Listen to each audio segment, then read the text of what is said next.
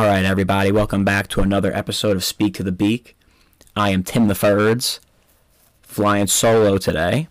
We actually had a lot of interesting things happening in the week of sports. We had Matt Stafford get traded after we recorded the podcast last week, so I'll give you some quick thoughts on that. We did have Nolan Arenado get traded in the major leagues there over baseball. We're going to save that for right now. We are planning on some special roster previews coming up for spring training. We'll bring Keith back onto the show. He's kind of, our baseball guy along with myself. So we're going to hold on Arenado, and then obviously we know Sunday is the Super Bowl. So we got some pretty big things going on. Let's start with Stafford, and then we'll get to the Super Bowl second. So first off, I did write about this, so if you did read, good for you. And before we even talk about Stafford, I need you to do a couple things. Number one would be follow us on Instagram and Twitter at Beak Brands. Also, on every social media platform. You can follow me at Tim Ferdinand. The podcast is now on, Google Podcasts, Spotify, etc., wherever you find your podcast. So definitely you can kind of hit a subscribe button there. And obviously like and share our content because we're trying to get our stuff out to you and, share it with someone that you might think will like it. So that's kind of what we're looking at there in terms of our requests from you. Some of you actually do that, which is pretty sweet. So yeah, that's that. So Matt Stafford, this is a great trade for the Rams. And don't let anyone tell you any differently. So the Rams traded 2 first-round picks and a third-round pick and Jared Goff for Matt Stafford. So what they essentially did was they traded a first and a third, let's say, for Stafford, and then they packaged Goff and his horrendous contract with a first-round pick just to get his salary off the books, which is a typical NBA move. You have a salary that is just a complete disaster. You attach draft capital to it, get it off the payroll. Never really seen that done in football before. But the Rams are doing it.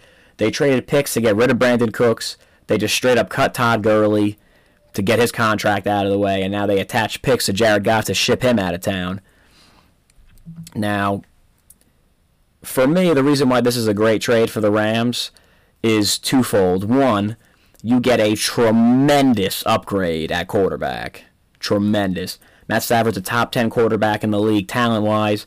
You're probably saying, oh, well, he hasn't won anywhere. Has anyone ever won in Detroit ever? I don't think so. Their 2 best players in franchise history retired at 30 years old because they just couldn't take it anymore. So for you to say that Stafford had to win in order to be successful it's very strange. He can make every throw. Now, he probably does have some bad habits in him from playing hero ball all those years, but Sean McVay will get him to play in the system. The only quarterbacks I'd rather have over Matt Stafford, right, if you're thinking about it, in no particular order, but you got Mahomes, Russell Wilson, Aaron Rodgers, I guess Tom Brady still, if it's a one-year thing, probably Josh Allen, maybe Justin Herbert, Deshaun Watson, and that's pretty much it. I'd rather have him over Lamar Jackson. I'd rather have him over every single quarterback in the draft, which is why the Panthers offered up the 8th pick, and we're going to talk about why the Lions are foolish for not taking that in a second. Even if you would rather have Lamar Jackson and Trevor Lawrence, he's still number 9. So he's still a top 10 quarterback. So it's a great trade for them because now they have a quarterback that can actually run these boots and whatnot that Sean McVay actually likes to run. So that's number one. Number two is the draft picks they gave up aren't going to be that good. And anyone that tells you that all first-round picks are created equal in any sport doesn't really understand what they're talking about. The first round, true first-round talents, normally run out somewhere from pick 17-ish to maybe 23, 24, 25, somewhere in that range. And that's being generous. Sometimes it's even before that. Or you guys have seen drafts where it's a one-player draft. There's this guy, and then there's everybody else. in terms of who's coming out behind them. So the draft, you really don't know what you're getting. And if you're the Lions, you just traded for 2 picks that are likely going to be pick 25 or worse, because no one on the Rams defense is going anywhere. No one on the Rams offense is going anywhere. And they just improved tremendously at quarterback. They made the playoffs every year McVay's been there except one, and they just missed out on the playoffs that year. So you're thinking like absolute best case scenario is they make the playoffs and get knocked in the first round, which with that defense and now Matt Stafford, I don't see that happening. They just got to the divisional round with Jared Goff. And if he actually played a good game, they would have beat the Packers. So that doesn't make any sense, especially if it's true that the Panthers offered the number 8 overall pick for Matt Stafford. You just got to take that. It's so high up in the draft, you just have to take that. I know it's not 2 firsts, but you're getting a top 10 pick. You would have 2 picks inside the top 10, and let's be real. Detroit's going to be dreadful this year, so they're going to be picking in the top 5 again. And it's not like the Rams pick they got was this year either. It's the year after that and then the year after that. So it's like 2 and 3 years down the road. You got to take that, that's like a discount for the Rams, giving away future picks like that. Now, the Rams haven't made a first-round pick that's still on their roster. Jared Goff was the last one. Since Aaron Donald, he's the only first-round pick they still have on their team, / they haven't made a first-round pick. They won't be making a first-round pick for 2 or 3 years. So it doesn't really bother them to not have first-round picks because they kind of hit on their late-round picks all the time. Like Cooper Kupp wasn't a high pick. Cam Akers wasn't a high pick. They have guys on their defense that weren't really high picks. Like, all the star names, but they have a lot of guys on there. Like, their entire offensive line is pretty much either free agent signings or late-round picks. Well, not first or second-round picks, so not really sure where we're going with that. But for the Lions, why are you taking Jared Goff? Serious question. He is terrible.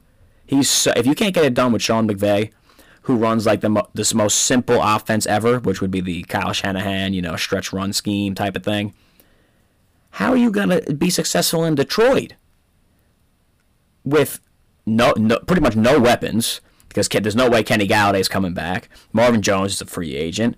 You have T.J. Hawkinson, which is nice, and DeAndre Swift, but that's about it.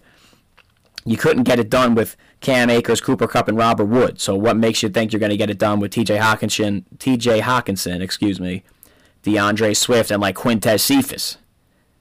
Just doesn't make any sense. Why would you take his salary? Like, cap space is valuable. You can roll that over if you don't use it. And now here you are paying Jared Goff a fortune. Now I get it. He's going to be a bridge quarterback. And the reason why they did this trade is because people from the Rams front office ended up going over to Detroit as part of the new regime. So they pretty much did the Rams a favor by taking Jared Goff in this trade. It's just very strange. I'm not sure why you would willingly take Jared Goff, but I guess it is what it is. You got 2 first-round picks out of it.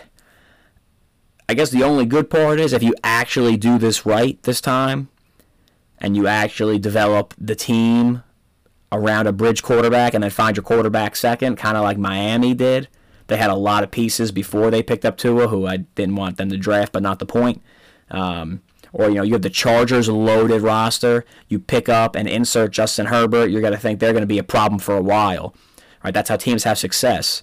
You have a really good team around a rookie quarterback because the rookie quarterback is cheap.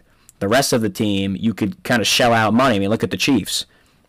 You have people on Twitter thinking the salary cap is fake because they have all these players because Mahomes' contract hasn't kicked in yet. They're not paying him anything, relative to other top quarterbacks. Now, eventually, when his cap hit does kick in, like I know at one point it's like more than like $45 million or something ridiculous. So, it's going to catch up to him eventually. But if they were to win the Super Bowl on Sunday, which we're going to talk about in a second, is it worth it? Hell yeah, it is, of course.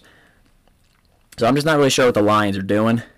And they also have Dan Campbell over there biting people's kneecaps off. So if you can't get it done with Sean McVay, who's like a genius, and you're going to Dan Campbell, who doesn't even coordinate, and that was his opening speech, I'm not really sure how that's going to work there. So Rams, to me, clear winners. Detroit, I guess, TBD, depending on what happens with the picks. So let's shift gears to the Super Bowl here, because obviously that's why you're here if you're listening. Either that or you really like Matt Stafford, like my buddy Joe, shout out. So here's what we're looking at. This is going to be a good game. I think it's going to be a good game. You have Tampa's defense against the Chiefs' offense, which is a lot of people are talking about. And I guess that's the main point here is the Bucs front four, Vita Vea, Ndamukong Suh, JPP, Shaq Barrett, against the Chiefs' battered offensive line, with now Mike Remmer starting at left tackle, Andrew Wiley kicking out the other tackle spot. I'm assuming Wisniewski's going to play at guard. You still have Allegretti, and then you have Ryder/Kilgore, whoever, it's going to be Ryder most likely, at center. That's not the best offensive line there. So we're missing, well, not we. I mean, obviously we, because I'm a Chiefs fan, but you know what I mean. The Chiefs are missing 3 offensive linemen that started on their team in the Super Bowl last year in Fisher, Schwartz, and Tardif. Fisher was terrible in that game, and every time he plays a pass rusher that can just bully him, he's awful anyway, so Remmers can't be that much worse. Schwartz is the big loss, but they've been playing without him since like week 5 or 6, and then Tardif opted out. He's not even playing. He didn't play a snap, so they've been without him all year. Now, the only way this game can get ruined for the Chiefs in that particular matchup is Mike Remmers on Mahomes' blind side just gets absolutely obliterated like he did in his previous Super Bowl when he played for the Panthers. Now you're probably asking why I bring that up. Because Von Miller took him to church, as they say. He destroyed him. He made him look stupid. If that happens, the Chiefs have no chance of winning this game. Now, is JPP right now as good as vintage Von Miller? No, he's not. But is Mike Remmers, that's still the same guy? I don't know. It's possible. Everyone's trying to talk up about how the Buccaneers, linebackers and secondary matches up with the Chiefs offense. I can just make that really short for you. They don't. Because no one does. It doesn't matter who you have, you can't. You're not going to stop that. If you bracket Tyreek Hill, Kelsey's going to kill you. If you bracket Travis Kelce, Tyreek Hill's going to kill you. If you try to take away both, you're now leaving Sammy Watkins, McCall Hardman, and then a running back one-on-one with your DBs and your extra linebacker. And they're going to win a majority of the time on those matchups. And I said it, the second McCall Hardman was drafted, the only reason he was drafted, now at the time it was as a Tyreek Hill, potential replacement in case, some stuff went down in that current situation there. But I said it, he was drafted specifically to beat the Patriots. And you're probably thinking, why am I bringing up the Patriots? The Chiefs are playing Tampa. Because I'd be willing to bet money Tampa comes out in Belichick's defense. They're going to play cover 1. And that post safety is going to play 1,000,000 yards off the ball, and they're going to double Tyreek Hill the entire game. Because the last time they played the Kansas City Chiefs, earlier this year, Tyreek Hill had 13 catches for 270 yards and 3 touchdowns. It was like you're playing Madden on rookie. He was just open every play. They don't have any DB that can guard him one-on-one, so you can't try. If Todd Bowles comes out in the regular Todd Bowles defense, which is we're going to play straight man and blitz a lot, Tampa might as well stay home. Because it'll be less embarrassing to forfeit the game than it will to actually show up to the stadium again and let that happen. So I'm assuming they're going to be on high alert for Tyreek Hill. Now, let's bring this back to McCall Hardman. The Chiefs had trouble beating that defense before Hardman showed up, because what Belichick would do is he would put his number 2 corner and his safety, which is one of the McCourties, on Hill.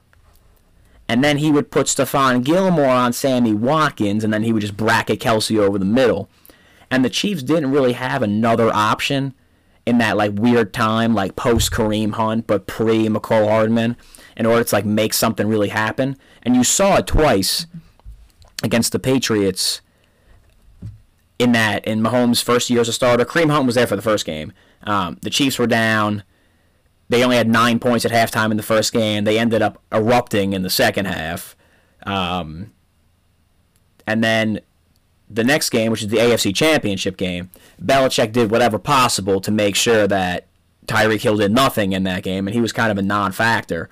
And the Chiefs had a hard time outside of Sammy Watkins actually beating straight man-to-man.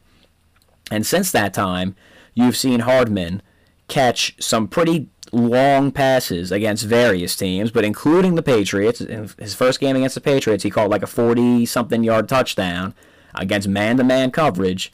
Because if you're going to double both of the Chiefs' top two guys, you're leaving Watkins and Hardman one-on-one with people that probably should not be guarding them one-on-one, because they don't really have the depth, and no team has the depth to guard the Chiefs' man across the board like that. So if Tampa can't get home with 4, which is back to my original point, they have no chance of winning this game, because that means they're going to have to send extra guys, and if you send extra guys against the Chiefs, you're going to lose. And I don't think Tampa can just show up to the stadium and just start playing zone like that, because that's not what they do. Todd Bowles is one of those guys where he just plays his system, and we've seen that with, against the Ravens and against other teams that just sitting there. Like, you're going to do what you do. Like, that's fine. We're going to shred you. And, people are bringing up the Super Bowl last year. The 49ers defense last year is better than the Tampa Bay's defense this year, and the Chiefs scored 31 points, and that was with them taking a nap for 3 quarters. Now, they didn't play well in the beginning of the game. That's what I mean, taking a nap. And once they woke up, though, they erupted. So you can't just sit in something the entire game. Where the game is actually going to be won that most people aren't talking about, but some people are, it's actually going to be, which sounds weird, really weird to say, it's all on Tom Brady. Because the Chiefs are going to put up 30 points, because they put up 30 points every game. In Mahomes' losses, the other team has averaged 36 points a game. So that should tell you something. You're not going to stop them. You could slow them down. You can make it difficult for them. You could do what Buffalo did the first time, which is drop everyone in the coverage and let them run the ball all day. But then you don't have the ball, so like, are you really helping yourself? You could try what other teams tried, which is we're gonna stop all this short stuff to Kelsey and hope we can guard Tyreek Hill deep, which you might as well start praying, because it's not gonna happen. You could have Jesus Christ himself play DB. You wouldn't be able to run with this guy. So the game's gonna be when it's on Tom Brady, because they need to put up 30-something points if they want to win this game. And my only worry as a Chiefs fan is this. If Brady comes out and pretends he's playing for the Patriots, the Chiefs are in trouble. And what do I mean by pretend he's playing for the Patriots? Those little shallow crossers to intermediate crossers and dumping it to the running back out of the backfield. You can't stop that. It doesn't really matter like what your defense is. You can't stop that with Tom Brady anyway. Because it's all yak, and I get it's like missed tackles, but it's all schemed right, and it's low risk throws. So he never actually turns it over when he's doing those things. Like, remember all those times he'd hit Edelman on like those 7-yard crossing routes? You know what I mean? And I get it. Tom Brady has been able to throw deep this year. Listen, if I'm the Chiefs, we're playing press man to man. We could play single high or cover zero, doesn't really matter. We're making you throw the ball deep. There's no way we're letting you throw the ball underneath and just kill us all day. It's not happening. And if you've watched the Buccaneers' past couple of games, he threw 3 picks against the Packers. He should have threw multiple picks against the Saints, but they can't catch a cold on defense, apparently. He played Washington, like, all right, not a playoff team, and they were hanging around in the game the entire time because Heineke was making some off-schedule plays there. Then you have the games before that. You had the Rams Super Bowl. He looked terrible. The Titans game last year, he looked terrible. In the AFC Championship game against the Chiefs 2 years ago, he threw 2 picks and one touchdown, and it would have been 3 picks if Dee Ford was onside. So, like, if you make Tom Brady throw it deep at this point in his career, you have a good chance to beat them. It doesn't really matter who their weapons are, because he's just not as good throwing the ball deep as he used to be. And I get his numbers are still good, but you can't just let him shred you underneath. You just got to play press. Now, the other thing is, which is common knowledge, so I'm not going to spend too much time on it, is if you're the Chiefs, you need to get home with 4 guys, because you need everyone else in coverage. Like, we know that. That's how you beat good quarterbacks. But the real key is going to be Chris Jones. Because Tom Brady doesn't like interior pressure. You could have the best edge rushers in the world. It doesn't really bother him that much because he always steps up into the pocket. When you can take away that ability to step up into the pocket, that's when Tom Brady's terrible. Like, if you look back to the first Super Bowl against the Giants when the Patriots were undefeated, and Steve Spagnuolo, who's now the D coordinator for the Chiefs, put Justin Tuck inside to apply interior pressure, he gave Brady fits the entire game. Now, obviously, that D-line was insane between Osi Umenyiora, Justin Tuck, Michael Strahan, etc. And they even had rotational guys that were good. But it was that interior pressure that Brady doesn't like. And this is a weird, how did the Jets beat the Patriots when they had Rex Ryan? Now, obviously, they had two lockdown corners in Darrelle Revis and Antonio Cromartie, but Rex would send pressure up the middle. The outside pressure doesn't bother Brady as much. He does not like interior pressure. And this is pretty much why the Chiefs are paying Chris Jones $20-something million a year. This is the game we need you. You're really good at creating interior pressure. It's just you, Aaron Donald, and Fletcher Cox are the only three guys that consistently do it in the entire league, and you're really good at it against a guy who does not like interior pressure. And if you're going to get to Tom Brady, I would say the weakness of their offensive line is at right guard / center. You can get home there. And if Chris Jones gets home a couple of times, it's over. Because we've all seen Brady fold when he's getting hit with that interior pressure. He does not like it.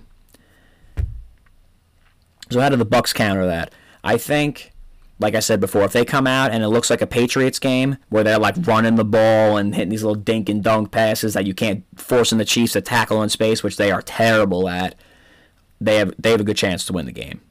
So the keys for the Bucs, I would say, get home with 4 and pretend you're the New England Patriots and not the Tampa Bay Buccaneers. If you're coming out to try to prove a point that you could throw deep, you're going to lose. If you're the Chiefs, the keys to the game would be get the ball out of Mahomes' hands quickly so that you don't take these stupid sacks with a lot of backup linemen in. And number 2 would be you got to stop the run. Because you can't let Brady get going into a rhythm. You got to get to him early. And the Chiefs did that last time they played Tampa. It was week 12 or 13 earlier in the year. The other thing is Steve Spagnuolo has been blitzing like a maniac the past couple of games. And I think he's going to continue that this week. Quick little nugget here. Tom Brady only completes 42% of his passes when he's pressured. And the last time they played, the Chiefs blitzed a ton against the Buccaneers, and it was really giving them fits. Now, I'm not taking too much away from that game because there's no way that game will be duplicated. Like, there's no way Tampa leaves Tyreek Hill one-on-one like for a quarter and a half. It's just not going to happen. But that part, because it's a fundamental part of the Chiefs' defense, is getting home, sending extra guys, cutting the crossers, and playing sticky man-to-man coverage. And you saw last week against Buffalo, whose receivers are pretty good between Diggs, Beasley, John Brown, Dawson Knox is a solid, receiving tight end. They were all over those guys. Diggs did nothing. Beasley was all right. John Brown did nothing, compared to their relative stats that they normally have. That's the key right there. So, and on top of that, let's just be real. The Chiefs are the better team. They're better at quarterback. They have more top, receiving options. They're better in the secondary. I don't even think that's debatable. They're better in the secondary. Front 4, Tampa's got a better front 4. Okay. Tampa's offensive line right now is probably better because the Chiefs don't have anyone. And now I get it. The game's won in the trenches. That's nice. But to be fair, the Chiefs haven't had Tardif or Schwartz all year. So it's really only like they're missing Fisher because they haven't played with those guys the whole season. And between, Derek Nottie, Frank Clark, Chris Jones, Mike Pennell, K-Pass, and a couple other guys like Wharton on the defensive line, they're not, obviously Clark and Chris Jones are your two big guys there. But they have guys that can get to the quarterback. Where the Chiefs are really weak as linebacker, but what's really helped was Juan Thornhill coming back into his own after ACL surgery, because he's been playing center field. So now Spagnuolo's been able to move Dan Sorensen and Tyrann Mathieu, specifically Mathieu, all over the place, and it's really giving opposing quarterbacks problems. He's the best defensive player in the secondary in this game for either team, hands down. Now, I saw something that the Buccaneers are going to try to cover Travis Kelce with Levante David. That's a joke. You can't cover Travis Kelce with a linebacker. You got to put a safety on him. But do you really want Winfield, a rookie, on Travis Kelce? Probably not. So I would assume Kelce's going to get the bracket, which is why I said they're going to come out in the Patriots defense, double brackets, and just leave Hardman and Watkins one-on-one. So that's kind of what we're looking at. Now, the other thing was, which I wrote about, this is a legacy game for Mahomes and Tom Brady. We'll go Tom Brady first. If Brady wins this game, he would have a 3-2 advantage head-to-head over Mahomes, including beating him in the AFC Championship game and beating him in the Super Bowl. He would also have a lead 7-1 in Super Bowl rings, which is pretty much insurmountable. Like, no one's coming back from that. Even if Mahomes won 5 rings, they would hold it against him that Brady beat him head-to-head. So this is why this is huge for Tom Brady. Because you could close the door on any other quote-unquote GOAT conversation in football. It's Tom Brady, that's it. For Mahomes, though, if you win this game, you'd be 2 for 2 in the Super Bowl in your first 2 Super Bowl appearances. You'd have 2 appearances in 3 seasons, and you should have 3, but not the point. You'd be 2 for 3 in making the Super Bowl. You'd have beaten Brady 3-2 the other way now in your favor. You'd have a Super Bowl win over Brady, and now the ring counts only 6-2. Now, obviously, that's a lot. 6-2 still. Like, he'd have to do some serious winning to catch up in the ring department. But if you're Mahomes or anyone watching the game, it's like clear and apparent that you're better than Tom Brady. You have a better arm. You have more mobility. You're more accurate down the field. Like, you can do things that Brady has never been able to do. And not even Brady supporters can argue that point. So it's really like, if you win this game, and you win 2 more rings, let's say it's 6-4 Super Bowls, but Mahomes keeps playing how he's playing, is there really going to be a debate as to who the better quarterback is?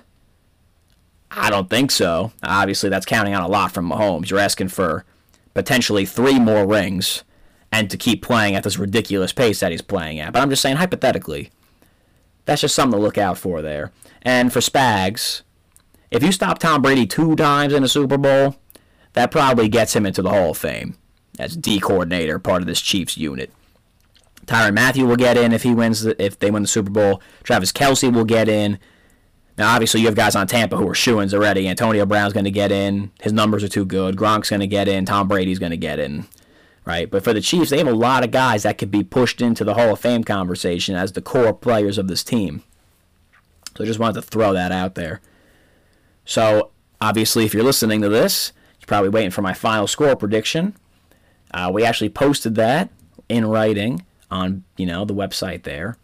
I'm going to go with some type of score that looks like Chiefs 33-ish, Tampa 23-ish. I think Tampa keeps it close, but in the end, they just don't have the firepower to keep up with the Chiefs. I think they get desperate, and they start forcing the ball downfield. That's going to lead to a couple of picks, assuming the Chiefs can catch them. Because if Brady throws 3 picks against them like he did the Packers, it's a wrap. Chiefs are going to win easily. So you just got to capitalize on your mistakes there. If I was going to guess a score, if Tampa was going to win the game, it would be on one of those last, minute drives by Brady, kick a field goal and go home. So it's going to be close.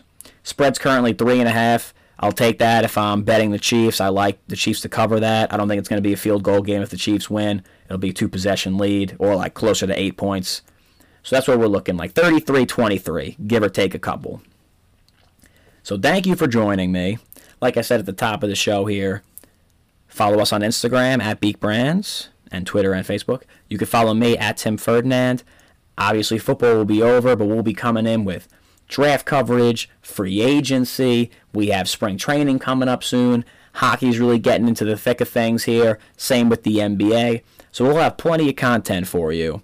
And obviously, if you give us some feedback, let us know what you think. will give you more of what you like. So that's what we got here for Super Bowl weekend, and I won't talk to you. You'll hear me again next week.